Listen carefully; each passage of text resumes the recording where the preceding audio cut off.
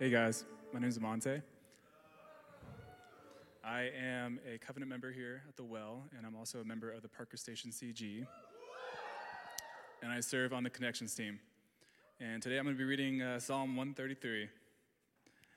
Behold, how good and pleasant it is when brothers dwell in unity. It is like the precious oil on the head, running down the beard of Aaron, running down on the collar of his robes. It is like the dew of Hermon, which falls on the mountains of Zion. For there the Lord has commanded the blessing, life forevermore. This is the word of the Lord. All right. Saints, how are we? Good. Y'all were singing today, yo. Thank you. That blessed my heart. Welcome to the Well. I feel like I need a dirt bike to do a sermon illustration or something. I don't know what that is, but whatever. We'll see if I go over there. I ain't never been on a dirt bike in my life, but it feels like I need one. Hey, covenant members, in light of last week, I don't ever want to hear anyone be saying they don't be getting my emails no more. All right? We got like 608 responses, and there's only 500 covenant members, all right? And so, no, I emailed this to the CG Shepherds, but I want to say this to everyone. The Lord healed me some last week, y'all, and I don't say that lightly or kind of passively. I actually mean that very literally. I know that I say often, I love this church, and I do. I really love you all, but the Lord removed like a veil, I think, or like a curtain that was kind of over my eyes in different ways. And I feel like I love this church that much more, which, you know, when you're like a parent, you have your first child and you're like, how could I love anything any more than this? And then you have your second one, you're like, wow, my love actually grew, right? And it feels very similar to that in some ways. And so seeing the church wanting to be the church, like not just a Sunday gathering place, but a family, not just an organization, but like a people of God, like I could worship the King right now, y'all. And so thank you. I came up thinking that I needed to do something, and I received so much more than I feel like what I did. So thank you. When we were prayerfully kind of considering what to preach through, particularly after last week, the elders actually unanimously picked the same series that we were going to start last week. They kind of felt like the Lord sovereignly placed us here during this time. I was actually the only elder that was like, should we do a psalm or something, you know? And they're like, no, we're doing this. And so today, as Huli talked about, we are starting our sermon series called Fighting for Community. And as a quick reminder, what we're doing is we're journeying throughout our distinctives this year as a church body, really trying to remember like who we are, what God is calling us into, and really as we prepare to replant the well in different ways, I think that this is really important that we understand what are we kind of planting, and particularly even after last week, when we think about like replanting and reestablishing and like what is God calling us into, like this is actually really significant that we would walk through some of these things. And this distinctive that we are talking about is one of the main things that I would say has made the well the well. One of the things that I hope we carry into the future in profound and in sacrificial and in redemptive and healing and evangelistic and like spurring kind of beautiful ways. And so as we thought about being empowered by the Spirit, which was our last sermon series that we talked about, I don't think it's a mistake that Paul says what he says in Ephesians chapter 4, verses 1 through 6. I know it's not our text today, but I thought it was really timely kind of tying these two series together. He says, I, therefore, a prisoner for the Lord, or somebody who's suffering because of and with Christ, he says, I urge you to walk in a manner worthy of the calling with which you have been called. And so what is this manner? How do we show the worthiness of the gospel? What does it look like to show that we really believe what we say we believe? He says, with all humility and gentleness, with patience, bear with one another in love, eager to maintain the unity of the Spirit in the bond of peace. Notice that there is one body and there is one Spirit. Just as all were called into one hope that belongs to your call, one Lord, one faith, one baptism, one God and Father over all, over all and through all and in all. And so one of the greatest works of the Spirit, and one of the ways that we partner with the Spirit, is that we actually strive to have unity with and for one another. We seek to bear with each other. In other words, if you want to be filled with the Spirit of God, then you fight for unity with God's people. And if you do that, you will feel filled up with the Spirit in ways that you've never imagined before. Often we think of being filled with the Spirit as like doing these miraculous things to see the power of God. But Paul is really clear, this Spirit and this oneness of a body, when that happens, you experience God in ways that you never thought possible. And so this is important as we tie these two series together. We believe this deeply at the Well. We really want to hold this tightly as a church.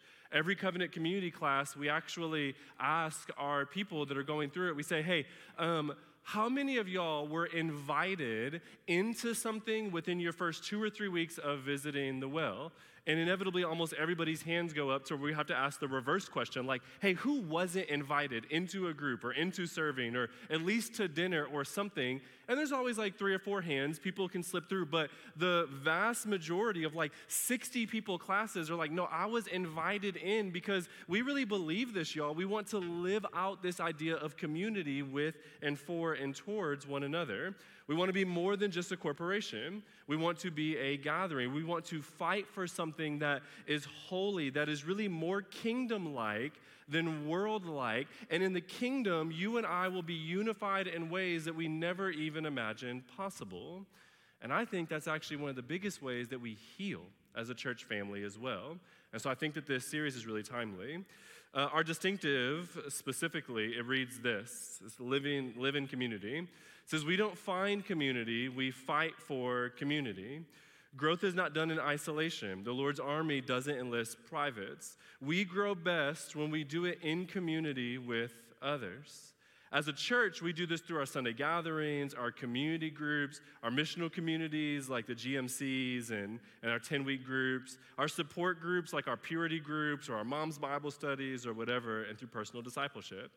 Within this, we strive to be a diverse community that foreshadows our true home, modeling the beauty of heaven until it comes. And so one of our prayers is that this series actually heightens our thirst for community, that even in light of last Sunday, that we would see the need for community. We would see the need for confession, the need for accountability, the need for friendship, the bearing with one another so that we might overcome sin in our life and help others overcome it in theirs as well. We really want you to be in each other's lives, y'all. Like deep into them, because honestly, as we'll see in a second here in this psalm, it's almost impossible to exalt community too highly. It's almost impossible to name its value. So it can feel weird, like thinking about everything going on in the Well to like focus on this, but I'm saying like this is where we find healing. This is where we actually interact with God most clearly, and I can think of nothing more that I want for our church right now than to interact with God. And I think it happens in the context of community. And so what we're doing in this series, we're taking the words written by either David or Solomon or Rehoboam, and we're kind of showing either the beautiful examples of community or the ones that we should kind of avoid because of the foolishness of that. David was one of the great kings of Israel, one of the greatest kings and a Christ figure. Solomon was his son, and then Rehoboam was Solomon's son. And so we're kind of going through those, and how do we apply that into our life? And so as we begin, this is an awesome example of David, of what community really should look like at its highest form. And it starts off saying, hey, a song of ascents. That's kind of the first part of the song. Now, most of us, when we're reading, we just kind of tend to skip over stuff like this because it kind of seems like the prelude in different ways. Like, the special thanks part of the book where it's like, I like to thank my wife and my kid and my cat. It seems like it's insignificant to the book, right? But every word in Scripture is breathed out by God. All of it is inspired and all of it is profitable. So why does the author want us to know that this is a song of ascents?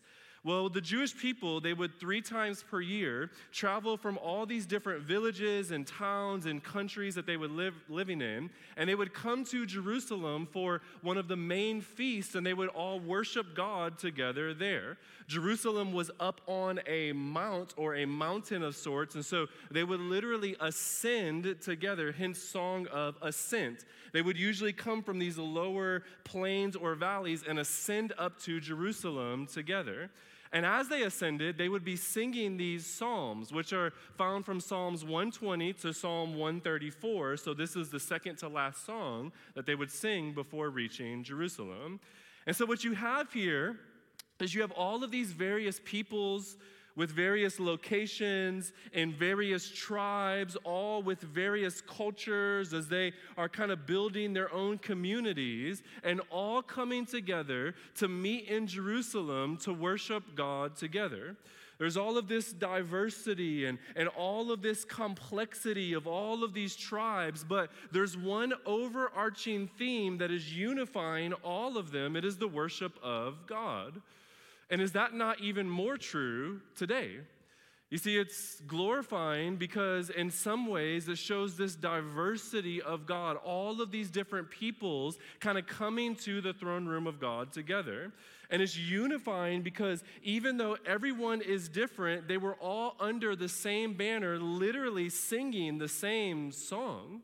That's what we do every Sunday in some ways. And this is what this psalm is trying to highlight, is that there's something unique that happens when the saints of God, who apart from Christ would have absolutely nothing in common, come together to unify their voices to worship God. There is something divine that begins to happen in our soul as we practice that. It's sacred in different ways. When there's nothing in common but Christ, and then you realize you have everything in common. I think about that even with some of my good friends, for example, Jacob and Milana Brown. We're staying in their house right now because we're in between 55,000 houses, and as we're staying there, we're there for a few weeks, and so I want to take some of my shirts and hang them up in the closet because can't be having wrinkles, you know what I'm saying? And so I took the shirts and I hung them up, and I'm having to move like cowboy boots and like belt buckles and like cowboy hats and like a saddle, y'all. There's like saddles in this thing, all right? And I'm like, me and this man have nothing in common, okay? Like, I know nothing about this life, and yet he's one of my dearest friends. Why? Because we do have everything in common. We have Christ. And so, of course, I don't know anything about horses and all these deer antlers he got hanging up around his house, but I know about the Lamb of God, amen? That wasn't even planned, all right? Like, listen, the people of Israel as well, they came from all of these different cultures and had different expressions and different experiences. And they were coming to Jerusalem in all of these different states, some of them in poverty, some of them in great wealth, all of these different emotional states where some of them are apathetic, or some of them are longing, or some of them are hurting, or some of them are angry. And you and I, we can experience some of the same things, and yet they're all coming together, singing the same song, worshiping God, and this is bringing healing, y'all. There's power in the midst of this. When we come together to gather into the greater Jerusalem, it does something to our hearts. And we're ascending a greater mountain together today, y'all. That's what we're doing here. You see, they met yearly to offer a sacrifice in worship of their God that they might be cleansed, but we gather weekly to ascend to a better Jerusalem, not to offer a sacrifice, but to remember the sacrifice that was offered for us, that we might receive him and be re-cleansed in different ways. This is what we get to do every single week. We ascend and we receive, and then we go back down the mount and tell others.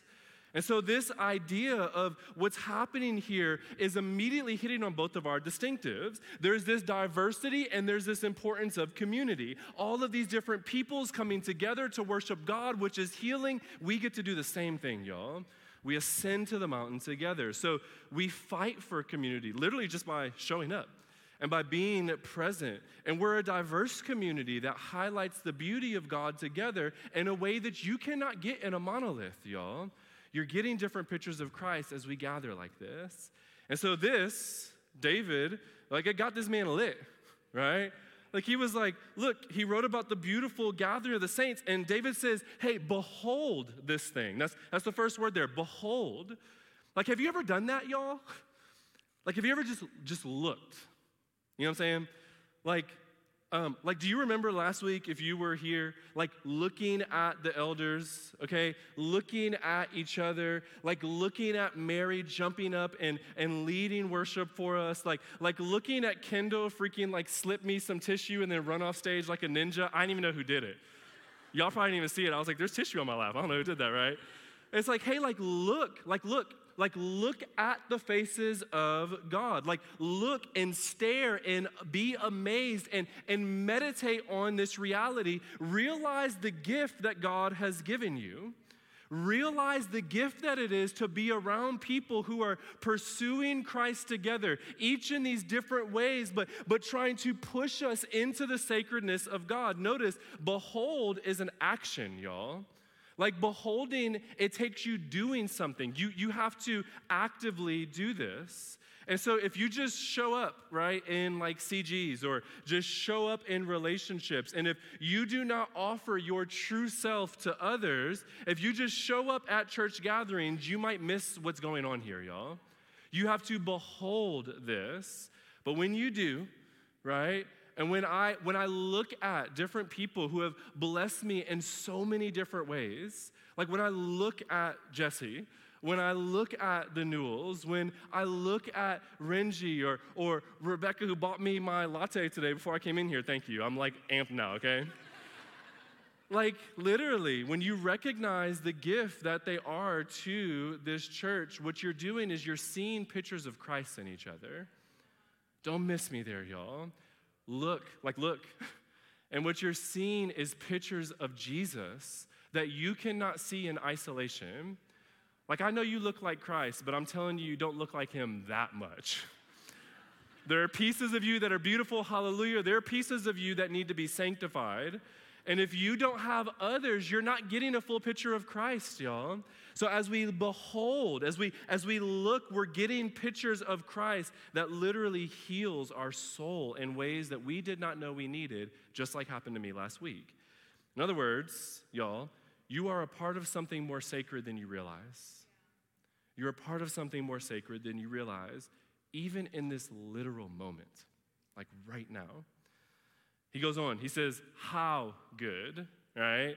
Like it ain't just good, it's very good. This is Genesis 2 type of language. This could have been written without the how there. It could have just been, hey, like it is good. When brother, he says, no, how good is it? Like God created man, he said it's not good for man to be alone, so then he created Eve and then called them together very good. It is very good. How good when we dwell with one another in unity. It's not a mistake that community is such a pivotal theme throughout the scriptures, that it's very good because our God is a communal God. He exists in eternal community. Father, Son, and Holy Spirit, each having perfect relationship with one another. And because we were made in God's image and likeness, it makes sense that we best operate, that we best exist when we are in authentic, vulnerable, genuine community because our God eternally exists in that, y'all. Like, we thrive when we act like Christ, and there might be very little ways that we act like Christ more than being in community with each other. He eternally exists in it, right? We were made for one another. It's not insignificant that there are over 100 one another's throughout the New Testament. Like, do all of these things with and for one another.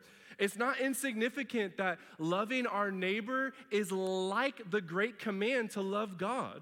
Like, we're kind of putting these things on similar playing fields here. Or even as you remember the passage from last week, that literally loving each other helps us fulfill the law of Christ, Galatians says. In fact, in Galatians 6, verse 2, it says, bear one another's burdens and so fulfill the law of Christ. Now, last week we focused on verse 1 and 3 because of what was happening in our congregation, but notice what's sandwiched in between there. This is why we use the term to fight for community, because it isn't always easy, but it is always good. Y'all, you need to hear me say that. In fact, I'm off my notes for a second, okay? I'm going over, Kendall, I'm sorry. Y'all, it's not always easy, okay? Like, I can tell you that literally last week, feeling like this confusion with friendship and like what is happening, it's not easy. I am telling you, it is always good. That it is necessary to continue to fight for the importance of community, that we continue to strive to bear with one another. You know why? Because Satan tries to attack the good things of God.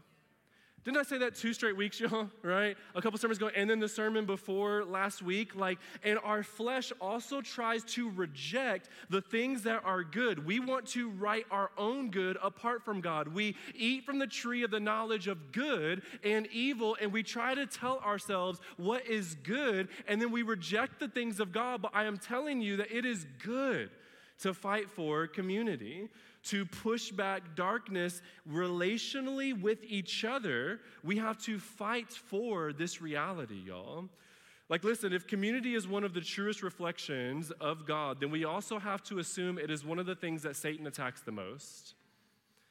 Satan likes to destroy the things of God, meaning that community at times is going to be hard and it's going to hurt, y'all. And you'll feel your flesh jump up, and you'll feel it try to create division between you and between others, or you will try to hide from each other in shame. But we have to fight for each other just as Christ has fought for you. Don't miss that. Christ has fought for you, beloved, and we then imitate him as we fight for each other as well. Notice the word here again. It says that we dwell with each other. How good it is when we dwell. Not just see each other once every 6 months. No. Literally live in each other's lives. We're to do life together in unity with brothers or brothers and sisters. We are to live at peace with all men. The scripture is really clear about that. Jesus loves the entire world. He gave his life for all of the world. Yet there's this deep intimacy between brothers that travels even deeper in some really sacred ways. Once again, Galatians 6, okay, the passage we kept talking about. That section ends in verse 10. It says this. It says, so then, as we have opportunity, let us do, there's that word again, good to everyone, but especially to those who are in the household of faith. Community is good, but it's not just good, it's also pleasant, David goes on to say. Not everything that God has for us always feels pleasant. You know what I'm saying? Like killing sin is good, but it doesn't always feel pleasant. Because at times it's you picking up your cross and dying never feels good, right? And so it may feel like you kind of want the fast food effects of sin over the slow-cooked meal of the goodness of God. And so we kind of rush past some of it, and that may not always feel pleasant. But David says, no, community, it is good and it is pleasant. This word pleasant is actually the Hebrew word for an orchestra. And so it's beautiful when there are all these different instruments with all these different purposes, each playing different sounds, but all on the same notes with this unified purpose. It's something to behold. It is pleasant to our souls. David says this is what community is like. Now, how good is community? Well, he says it's like the oil that's on Aaron's beard, he goes on. That's a strange way of describing this, isn't it? All right? It's like, do you like your community group? It's like, oh my gosh, it's like oil dripping down Tori's beard. If anyone ever says this, tell an elder because they're going to have to find another church. All right? And look, it's like precious oil, right? That's like running down on his head, onto his clothes. Like this oil ruining his whole fit, y'all, right? And so what is this? Well, here's what's happening. Aaron was the high priest of Israel. And what happened in Exodus and in Numbers and in Deuteronomy was that the Israel set up this sacrificial system as a representation of what is happening between them and God.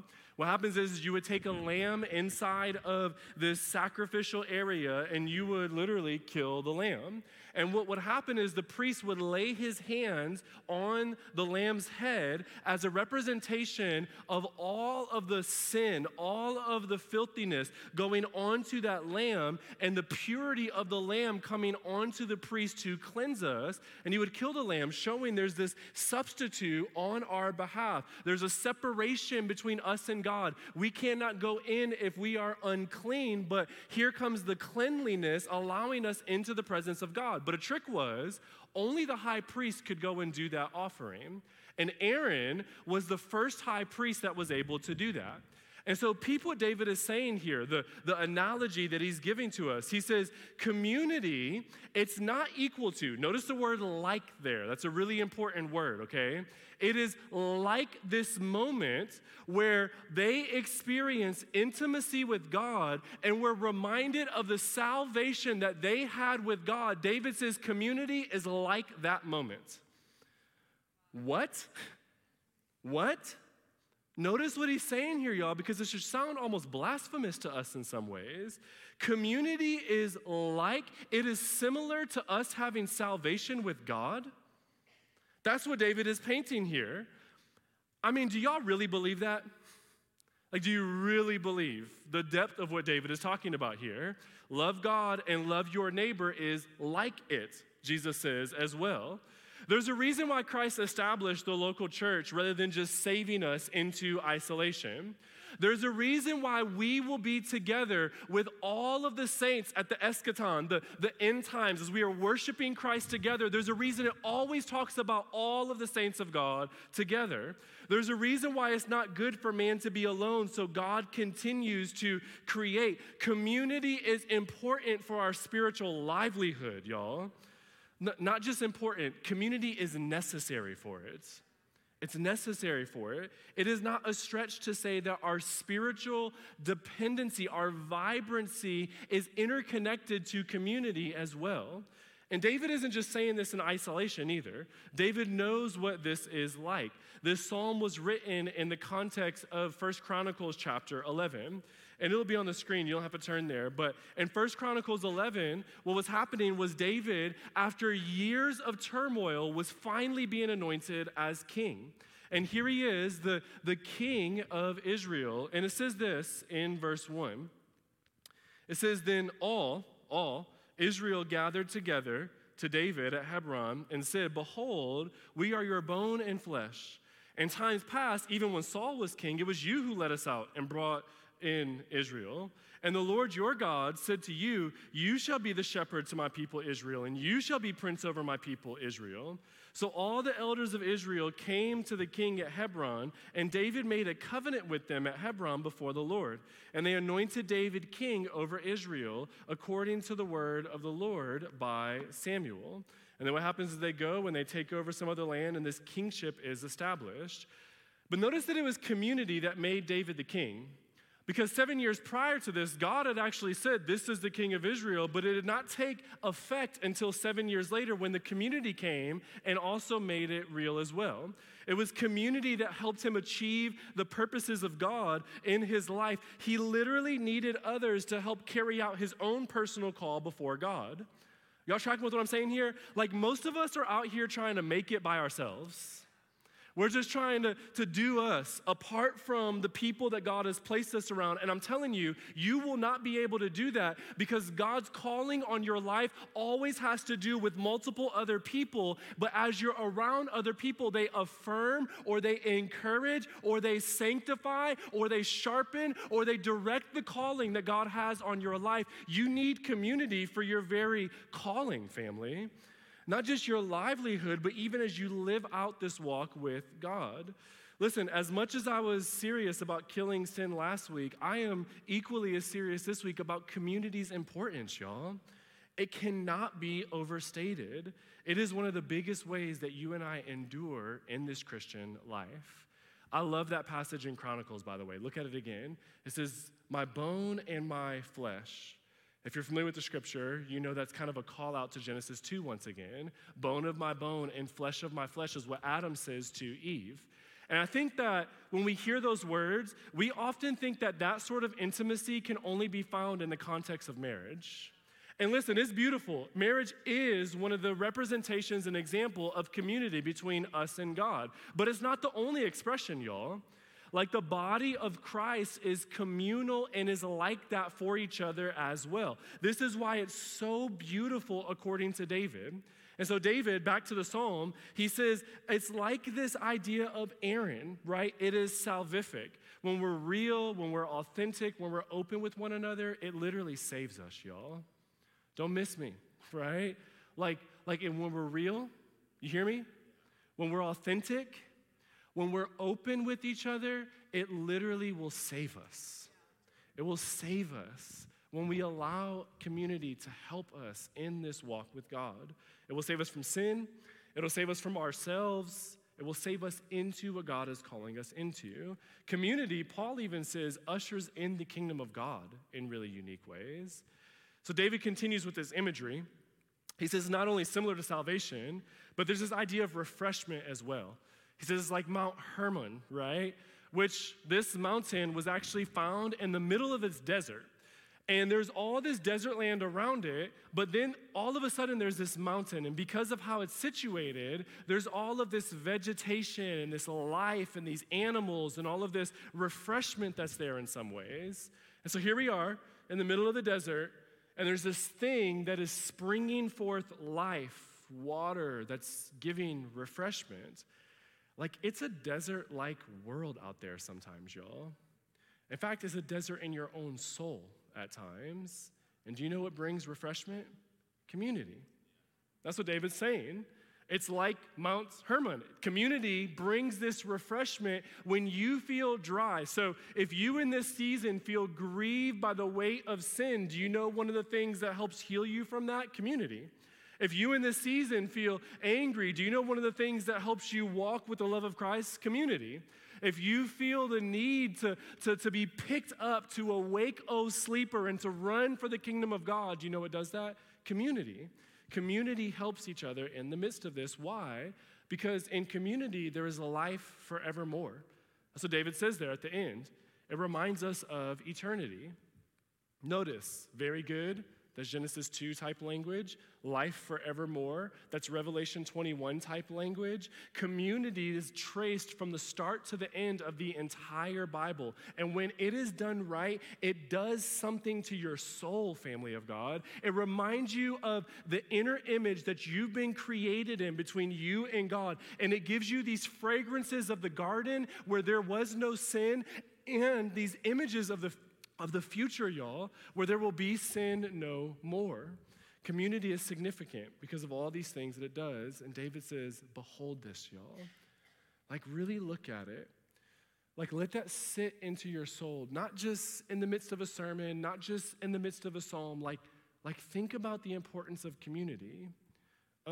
You wouldn't be a Christian if it weren't for it. Somebody shared the gospel with you, right? Somebody started bringing you into the glories and the beauty and the freedom that is found in Christ. Community is so necessary. Now, this type of unity takes time, right? Like, this didn't just randomly happen for David. 1 Chronicles 11 was written after all of these years that he was suffering with these brothers in the midst of the wilderness, in the midst of running from King Saul, in the midst of all of this sin. Like this took time. And in our social media culture, I believe that we often want the depth of covenant relationship with the same amount of time that it takes to build pseudo acquaintances. Right? And that it takes time, y'all, to be able to do this. And remember, Satan is going to attack community. He's going to give you 9 good friendships, God is, and then one of them is going to go sour. And rather than focusing on the fact that God is 9 for 10, you focus on the fact that Satan is 1 for 10, but then you kind of blame God on that and you isolate yourself. Don't do that, y'all. Don't do that. Yes, it is going to hurt at times. Yes, there is going to be wounding. Yes, there is going to be confusion. But Satan wants to destroy the good things of God. Don't let him do that. Don't let him do that. Fight for community. We have to be listening to others. We have to be welcoming of others. We have to be patient with others. We have to endure with others. But as we do that, who are we imitating? Christ. Which means you're being transformed into the image of Christ. And as you practice being like Christ, guess who gets built up? You. Because you're experiencing Christ near to you because you're acting like Christ, who does the same thing with us. As you give yourself to community, you're literally imaging Christ. And Christ is the one that fulfills this psalm to perfection for us, does he not? He's the greater David and the greater community builder. You see, Jesus is the better priest with the better anointing oil, his blood that flows down from his head onto his beard, onto the clothes which are scattered on the ground. As Aaron's oil was a rich fragrance showing his set apartness, Christ's oil, his blood, was actually his curse. Why?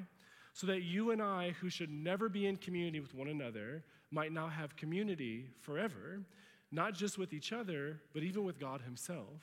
Christ became that priest for us. Rather than the oil that blesses, it was the blood in the tree that dishonored, and yet it brings a deeper unity than any oil ever could. It draws us into a deeper family than we could ever imagine.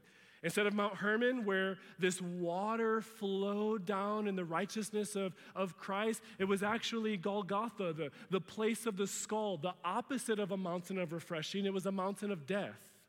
And yet Christ died so that you can have this refreshment.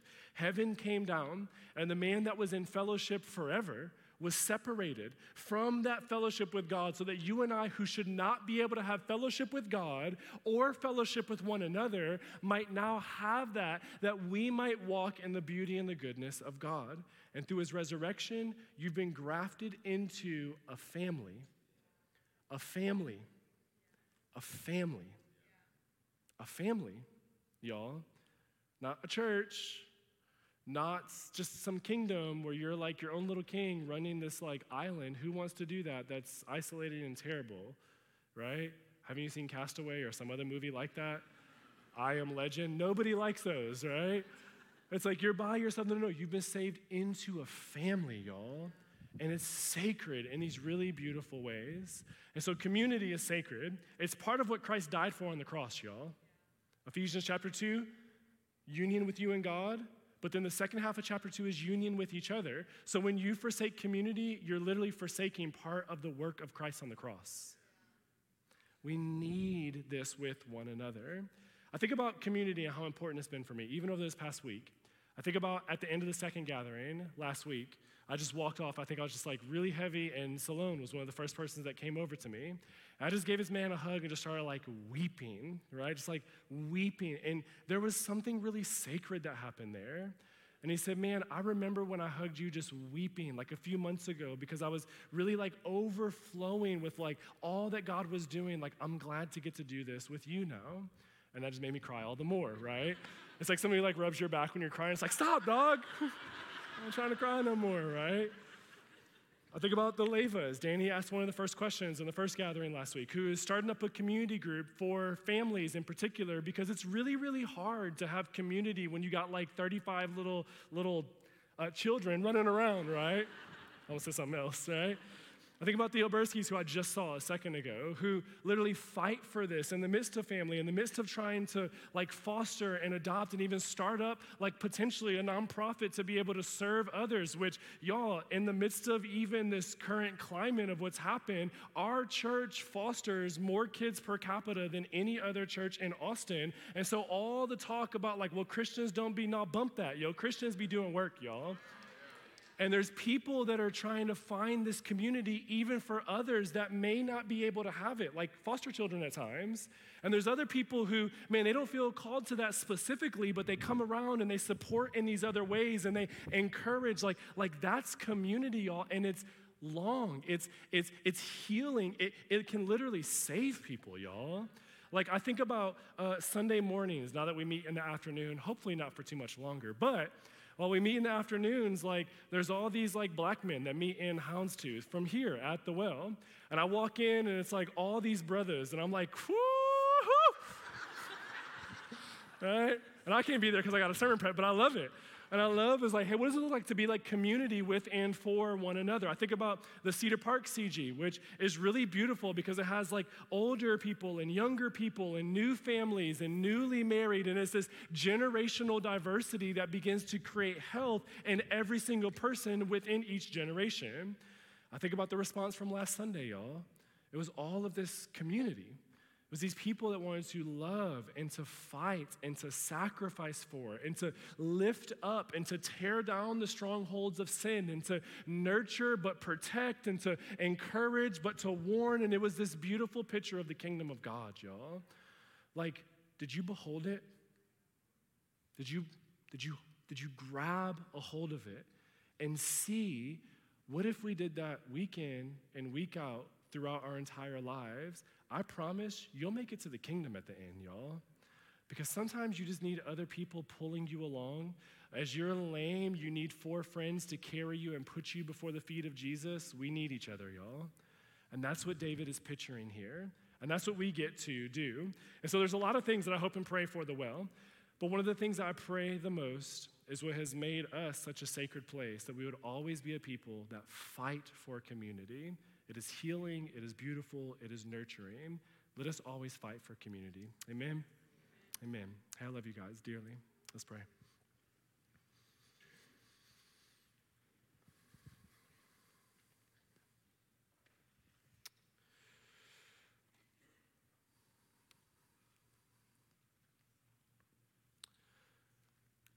Jesus, we thank you for community.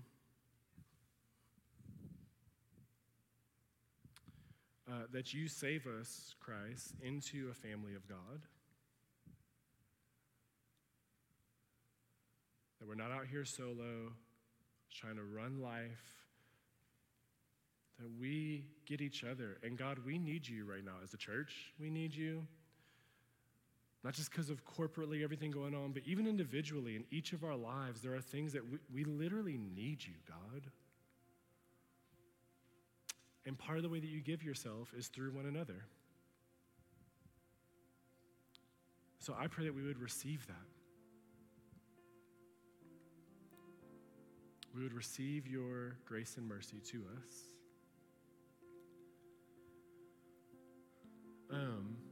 Christ, I pray for healing over our church, even right now. I pray for healing over relational wounds, over the lie that Satan gives to us that it's not worth fighting for community, that we'll just get hurt, or it's too much work, or I pray we would spit in Satan's face. That we would believe so deeply in your word that we would risk it in some ways to continue to fight for community with each other. God, I pray for those of us in here who, we may not even know where we're at with you. We may know that we're not a Christian. We may be trying to explore the faith. And I know before we can have deep intimacy with others, we have to have deep intimacy with you because you are love. And as we receive you, then we receive a love that we cannot give devoid of you. So Christ, I pray for everybody in here who is searching for you, Christ. Friend, I want you to know you can have relationship with the God of the universe, community with God. And as you acknowledge in your heart, Christ, I want you, I need you. There's something about this God. Like I desire to be a part of this family. Like that's part of the gift of salvation as we give our lives to Christ. You can do that today. To surrender your life to just say, Jesus, I want to follow you. And he is yours, and you are his as you do that. And God, for each of us who have made that profession, you saved us into a family. I pray very simply that through the ups and the downs, through the mountains and the valleys, through the highs and the lows, that we would be a really sacred family for each other. We love you, Christ. Praise in your beautiful name.